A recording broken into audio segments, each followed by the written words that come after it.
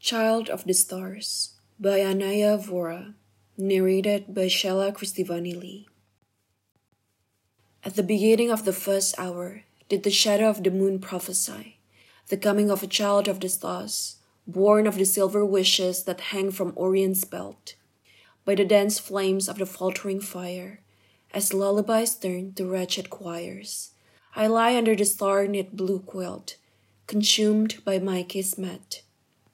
Dreams of Andromeda beacon to me, for we are the condemned maidens, caressed by perilous wells and tender airs, soothed by the tunes of the harp, bathed in the burden of Charon's obol, an angel of the unholiest kind.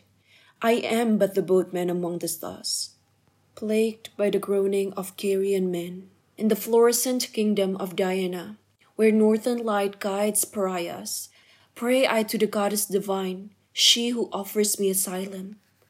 There do I long to wrap my fragile mortality in her moonlight, eluding the eye of the tempest, receding into dreamlike whispers of supernovas and nebulas. But hark as they come, the treacherous Moirai, reveling in their deranged creations of outline stitched from alluring illusions. Unravel then the tragedy of my youth, before I too return to the night sky, for it is there that I begin.